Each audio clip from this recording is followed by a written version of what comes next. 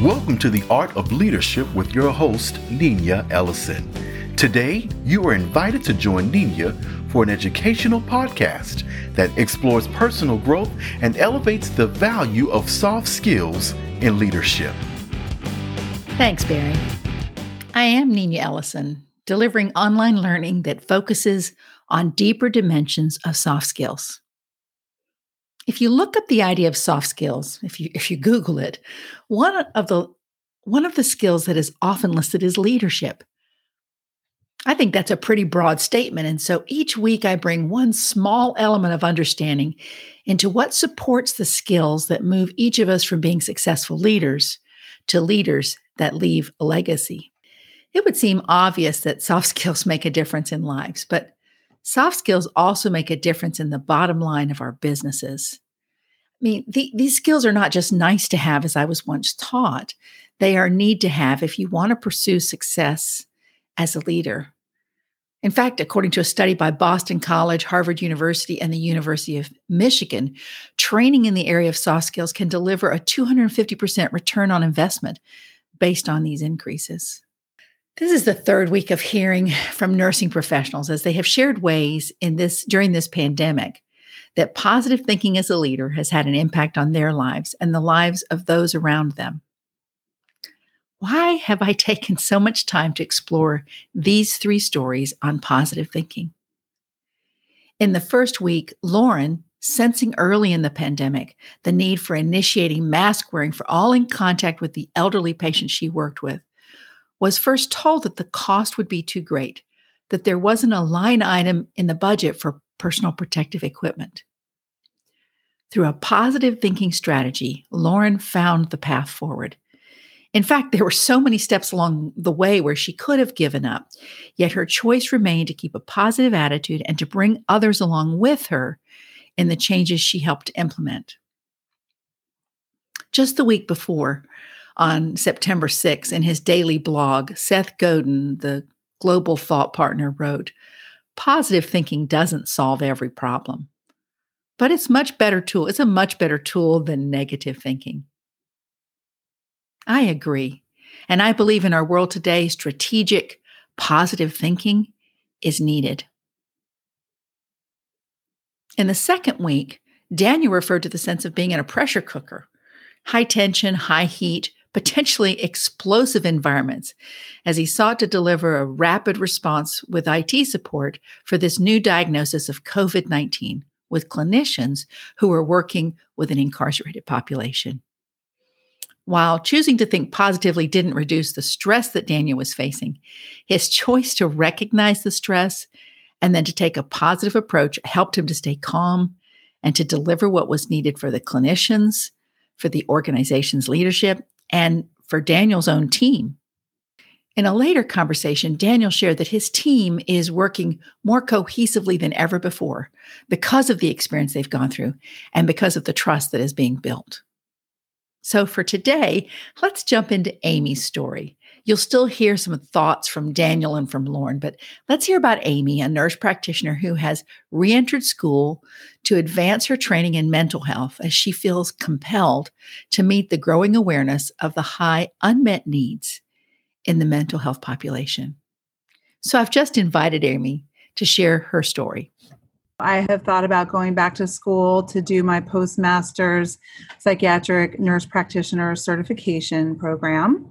And this past fall, I decided to go ahead and proceed with that degree, which takes about 1 year to 2 years to complete. This was right around the time that COVID was really getting busy and intensifying and spreading across the world in March.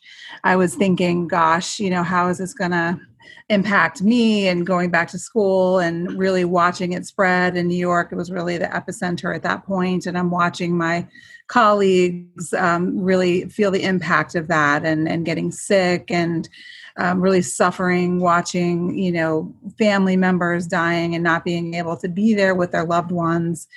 And really starting to think about what I was going to do with my new degree once I went to school.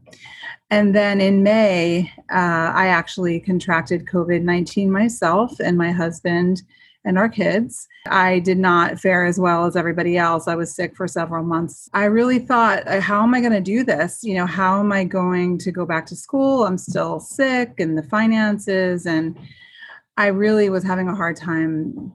This is something that I really wanted to do and had been wanting to do for a long time. I finally got into school, and I was just sitting there. I don't know if I can do this. I don't know. Maybe now is not the right time.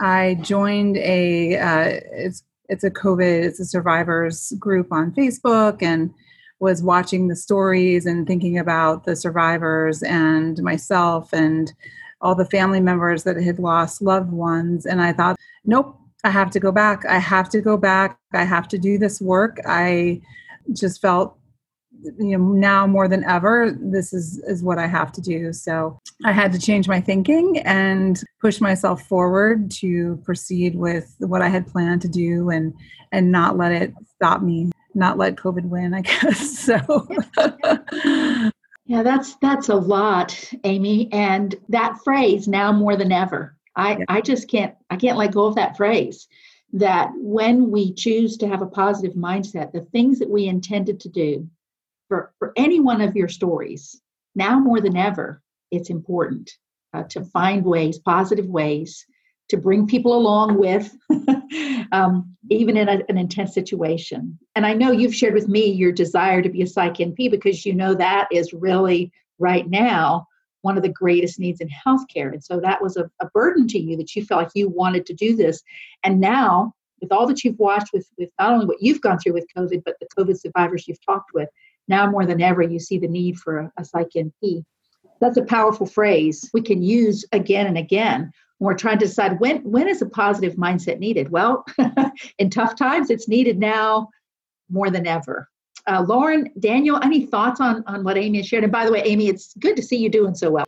Just want to say it's really awesome to hear, going through such a tough and challenging time, that the response to that isn't, well, I guess I've got to concede and realign priorities, reassign myself to different things, but to push it even harder, even further, and take that challenge head on, and then turn it around and say, okay, now I'm going to take this and even give back more as a result of that. That's just really phenomenal to hear and see, and definitely the outcome of positive thinking. I think that'll take you a very long way. Yeah, it sounds like you were definitely in a very challenging situation, having COVID yourself, and then seeing that the positive impact it would have on others, if you follow through with that and go ahead and start and meet your own goals, but at the same time, in turn, help others by achieving that goal.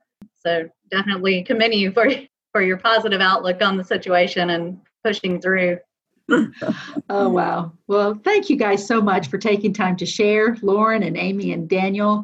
I don't know about you guys, but just hearing your stories, I'm walking away from this call so encouraged. Earlier in the podcast, I asked, why am I taking such time to explore these stories? Why are these stories so valuable? Amy's story today really shines the light on the value added when a leader strategically uses positive thinking. First, Amy shares how she identifies the question that allows her to pause and consider her choices. And she thinks, how can I do this? I'm having such a hard time. How can I do this? Like Amy, we have to face reality before we can change reality. And I believe that identifying the question is often the pivot point. If you don't address the question, you can begin to head into a spiral of agreeing, yes, this is too hard. There are too many barriers. And your mindset shifts from the abundance of what is possible to the poverty of everything that goes against you. Or you can address the question. And one way is to begin to move towards positive thinking. Research tells us that in most circumstances, positive thinking improves problem solving and decision making. It leads us to be more flexible, more creative, more innovative, and also allows us to be more efficient. Positive thinking increases our decision making ability. And we know the decisions we make, not our circumstances, have the greatest influence on our lives. As you listen to Amy's story, it's at this point that she says, now more than ever before, she knows that she wants to accomplish her dream. She has moved from asking the question of, how can I do this? I'm having such a hard time, to saying, I'm going to make a decision because now more than ever before, I know this is the right thing to do. She has literally changed her mindset from thinking of all the things she's experiencing that are overwhelming, and she has chosen to move towards a growth mindset. One of the ways that this shift can happen for you is following Amy's path, identifying the things that are tough, call it out, be real, and then consider what you are trying to accomplish and shift yourself towards the mindset that says, now, more than ever before, I need to pursue this. What question are you calling out as you think, wow, this is too hard? Let me challenge you, as I've been challenged myself by these three professionals who've shared their stories. Positive thinking is a strategic choice. It's one more tool that you can use with intentionality in your leadership thinking toolkit. But don't let it fool you. It may seem simple, but your choice to add positive thinking to your strategic leadership plan can be life-changing. Do you know someone who'd be encouraged by learning more about the deeper issues behind soft skill development? Invite them to listen in. And you can reach me at www.healthyleadership.online. If you've been considering a leadership coach, reach out for a free call so we can talk about how I can help you in your growth.